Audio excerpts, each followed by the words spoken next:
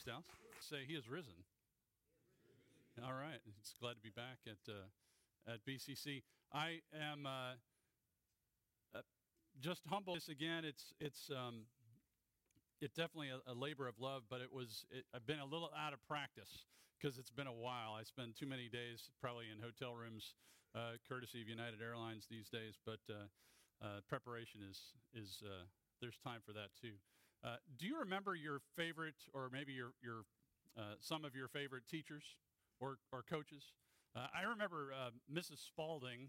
Anybody else here on Team U at Laurel Ridge Elementary School up by Robinson back in the 70s with me in that class? Because if you were there with me, you probably remember Mrs. Spalding. She was awesome. Or Dr. Lawler at Lake Braddock. He was a calculus teacher. He was very fond of saying, he'd go through this enormously long proof, and he'd say, this is intuitively obvious to the most casual observer. This is really great. He was great. And I remember my ROTC instructor, Captain John Warren, who just an amazing guy. And I remember my summer camp, our ROTC summer camp is a fun 4 weeks vacation, where people are really friendly, and occasionally they raise their voices, and occasionally you're in a forward-leaning rest position like Chip was mentioning this morning. But Captain Pauls was the first guy that actually pulled me into his office, and he said, Cadet Duhadway, you could be something if you decided that you wanted to do that. You should seek the challenge. He said, seek the challenge. No one had ever told me that ever. Seek the challenge. It was astonishing to me. But you probably have somebody in your life that was a favorite mentor, teacher, coach, somebody in your life that was that first person that told you to think more of you than you thought of yourself and thought you should maybe carry it a little bit further.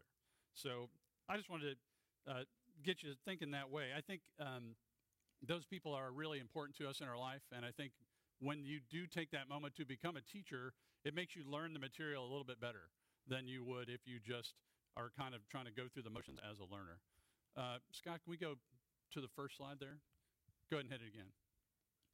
So today we're going to talk about reproduction. So this is the last of the 8 chapters in Dr. Coleman's book. On your paper, you can see the first 7. And just by way of review of where we've been, we've talked about selection. And by the way, these are all Jesus methods for evangelism. This is not, this is in the days before YouTube. There was a lot less ways of reaching people. And yet, his approach to evangelism is what has really brought us here today. Jesus chose the 12, selection. He stayed with them in association. He required obedience in consecration. He gave himself away to them in impartation. He gave an example through demonstration. He assigned them work in delegation, and he checked on them in supervision. And now we're going to talk about the next and the last step in evangelism, which is reproduction. And what we mean is when a disciple takes all that they've learned and seen and takes that next step of putting the pattern into action themselves. Imagine if we never had a coach. We only had players, and none of those players ever became a coach ever. The NBA would be really old. I mean, it would be a challenge watching. It wouldn't be watchable. But Jesus expected his disciples to reproduce. That's essentially the strategy for winning the world. The principle is kind of basic, and it sounds really circular. We know Christ and we make him known. There's a saying that God has no grandchildren, if you've ever heard of that. It's true. Excuse me. But I do think we do have a spiritual heritage. In other words, you can probably remember the person or the people that led you to the Lord. There was somebody that led them to the Lord as well. There is a spiritual heritage. We're all adopted into God's family. We're not simply believers because our parents brought us to church. If that was the way you grew up, that's the way I grew up. But that's not what made me a believer. I had to have people in my life who were deliberately pouring into me and asked me to make a decision. But then I had to take it a step further. And now I'm in the position of having to ask other people, whether that's my kids or people in church or people that I encounter in my sphere of influence. That's how this kind of works. So we should give thanks to God for our our spiritual heritage as well, not just our natural heritage. It's kind of like this knowing Christ and making Christ known. This is a little bit better cycle than the whole deal with getting a credit score. Like, why do I need a credit score? So I can borrow some more money. Why are we borrowing some more money? So I can get a credit score, so I can be in debt for the rest of my life.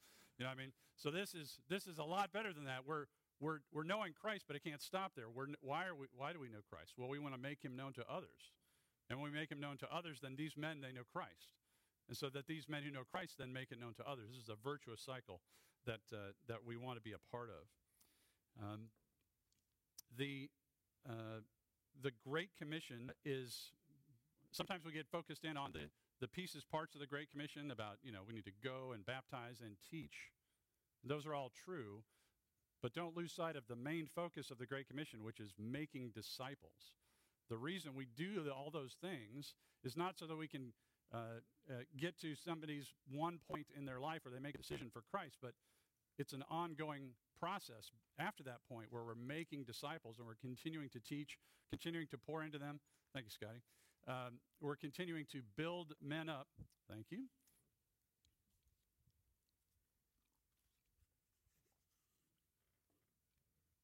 So that they in turn can build other men up.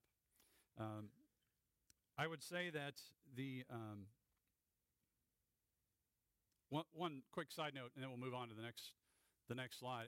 How many have seen Paul, a Disciple of Christ, the movie? If you haven't seen that, you should see it. I will say that if you're flying on United, live TV is free. This is a movie you can watch for free. So next time you're flying and you have an hour and a half, turn this movie on, because what impacted me about this movie was just getting an idea of what life would be like for a believer in the very earliest moments of the church and trying to understand what they're up against. Because this sounds, when we talk about this long process of discipleship and evangelism, we think, well, that's going to take a lot of time, and how is this even going to work? It's so hard, busy. I got acupuncture needles, pouring out of every pore in my body, and the building's on fire. I don't have time for all this other kind of stuff. In the first century, and this movie shows you what they were up against. And if you think you've got it kind of rough and it's tough to be a believer now, I think you'll have your perspective shifted a little bit by trying to understand what being a believer is like then. The process is still the same, though. It's men and women in a believing community pouring into one another, discipling one another, and witnessing Christ to the people who are outside the church in the hopes that they too will come to know Christ, will make him known. So that's just a quick segue that I would encourage you to watch that movie if you find yourself a little bit discouraged by today. But the critical thing about all this is to remember that it doesn't end with you. Your salvation is awesome. And God, if you are the only person on earth, Jesus still would have come to die for your sins. But you're not the only one on earth, and your salvation is just the beginning of your story. The rest of your story is to know Christ better every day so that you can make him known. It's being in that discipleship journey for the rest of your life. Let's go to the next slide, Scott. So how does making disciples who make disciples actually work? What are the places that happens? This may sound a little crazy, but I think one of the places that this happens is in church. This is nutty, right? I mean, this is weird, but there's actually a lot of those kind of things that we're talking about happening in this building, happening in this room here this morning. It is, consider Paul's letters for a second. Who is he writing to, and what is his message? And if you step, above it, is he saying all of you need to abandon everything you're doing and travel throughout the Middle East? No. He's correcting the churches. He's giving the churches encouragement. He's telling the leaders, here's the kind of leader that you need to be. He's pouring into them in that church location. And so what I would suggest is the church is where discipleship happens. It's not just where, it is where the baptisms happen and where the message is preached and where we teach, but it's also a place where you can come, hopefully, on a Tuesday morning and be part of this and be poured into by the men at your table, where you then in turn can pour into the lives of other men. Maybe you're pouring into lives of the youth. Maybe you're serving in ways that aren't necessarily public, but a lot of this happens here in church. It's critical that we have a mindset that our doors are open. Have you thought about inviting somebody in?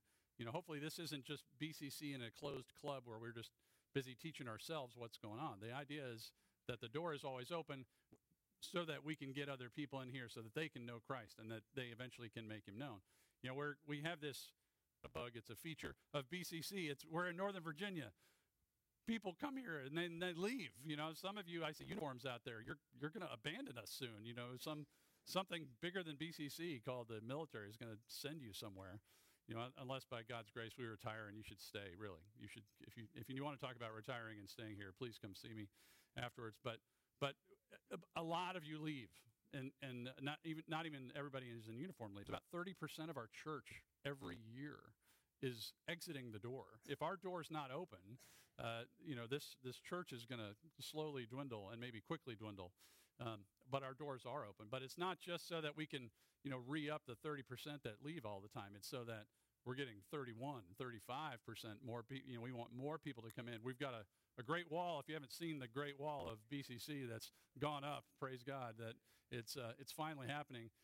We're going to have if God wills that we finish this building, it's going to be a much bigger facility, and it's going to be another great opportunity. But the key is that this church's doors are open because we want everybody to know about it. It's not something we're not just trying to, teach ourselves. There's a notion of evangelistic techniques that have failed. There are certainly been some times in history where we have the notion of everybody's doing it, so we're going to do it. Or if you go all the way back to Emperor Constantine in 325, he became a Christian. He did some good things for the church. He was the one that called the Council of Nicaea, which produced the Nicene Creed, which you would certainly say is a significant milestone in the life of the church and the world.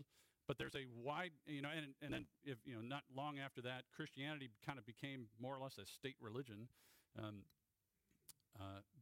But there's a wide gulf between, well, I'm a Christian because that's what the emperor is, and I'm being discipled.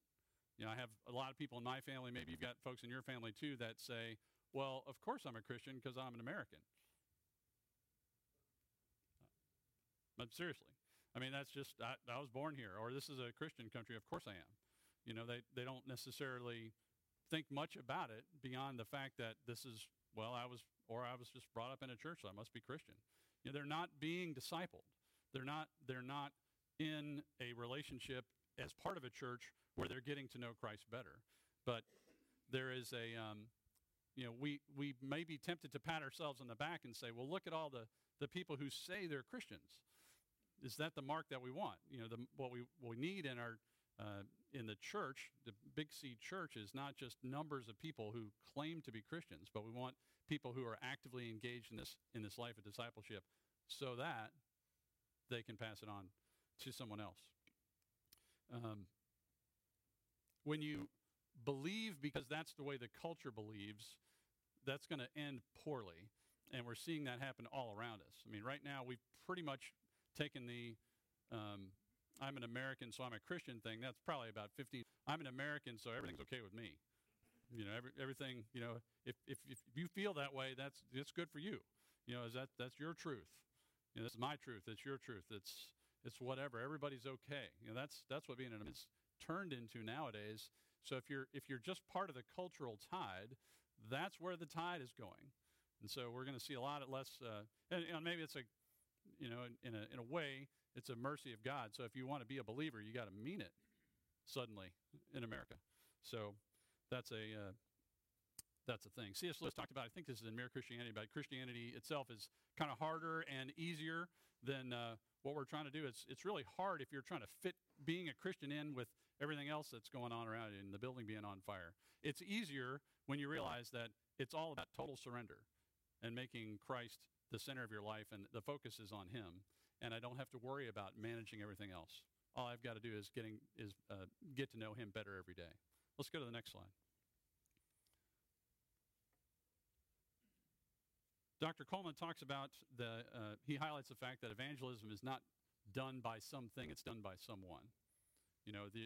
You all I, with you, are the method of evangelism. There's not a sales pitch. I'm a terrible salesman. I'm married. I've made one sale in my life. You know what I mean?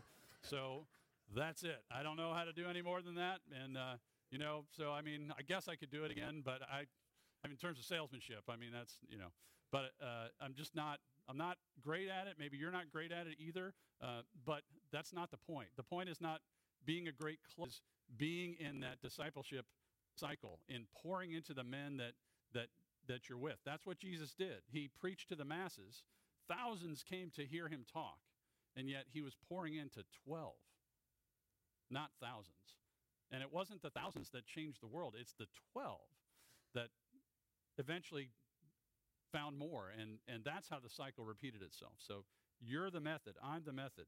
As we wrap up here, I want to just ask you to consider kind of in the areas of your life, what are the sources of reproduction that you might see? So on your paper, I just left some blanks for you to consider. In your family, have you talked a little bit about, are you and your wife, if you have a wife, are you on the same page to train your children, and are then you encouraging them to make an invitation? Have you, and do you celebrate those kind of moments when your son or daughter, invited somebody to church or to youth group? I mean, that's why I'm here, is because Chris Reefer's daughter invited my daughter to come to youth group at BCC in this room. So, I mean, you should celebrate those kind of things. Consider how reproduction might happen in your family. At work, are there people that you're actively discipling that you need to just say, hey, who do you know that you can, come to our lunchtime Bible study? Or have you thought about coming to the retreat? Cool. Who else do you know that should come to the retreat? Because we got a lot of things that you need to know about, and they need to know about as well. In community, consider whether or not your doors are open at home. Or Memorial Day's coming. If you're thinking it's a great time to fire up the grill, why not do something in the neighborhood? And maybe you already know some people in the neighborhood. Maybe you need to have a conversation with them about who else in the neighborhood needs to be part of your sphere, so you can have that opportunity to influence them, and that opportunity to invite them to church as well. The challenge is always to find somebody to extend the invitation. But to me, the life of a disciple of Christ is a lot like being a coach in the end. Most players of any sport become great at what they do. That's how you know who the coaches are, though.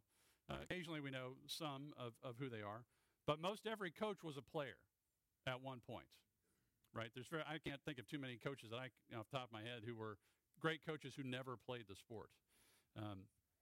But our call as believers is to become a coach and not just rest on the laurel of our own salvation and think that that's the end of the story. There's a lot of redemption stories, I guess, in sports. I hear that Tiger guy came back, right? I mean, he's pretty good, but he's starting to say some words that sound a lot like somebody who's in the process of being redeemed. So more to follow on that. But I wanted to give a shout out to UVA for finally winning the national championship in basketball. That's an outstanding thing. And some of you may know who their coach is. Tony Bennett. He's a believer. And I think it's awesome that we have now college football and basketball. We have two coaches who are not only successful at what they do, but they're believers as well. But what you may not know is that Tony Bennett played in the NBA. Did you guys know that? He was a backup to Muggsy Bogues. And he played 3 years, and then he retired. Did you know his dad was a coach, though? His dad coached Wisconsin to the Final Four. So here's a guy that as a believer reached success because somebody poured into him, and somebody before that poured into him. And I imagine that somebody on that UVA championship team is going to be a coach of basketball somewhere in the not-too-distant future. So here's the challenge for you. Who is your coach in the faith? And have they challenged you yet, or did they, and you haven't taken them up on it, challenge you to become a coach and extend the cycle a little bit more? So we can get the question slide, Scott, thanks.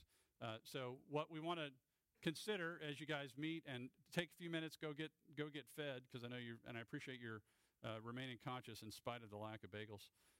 But the challenge is to not just stop with everything that you're learning, but pass it along. And so what I would ask you to consider is, who are those coaches in your life? And then how can you be a coach in those spheres of influence that you have? Whether that's at home with your kids, whether that's somebody at work, whether that's right here at BCC leading the youth group, or whatever you may be doing. The encouragement I've got for you this morning is to reproduce. All right? God is good.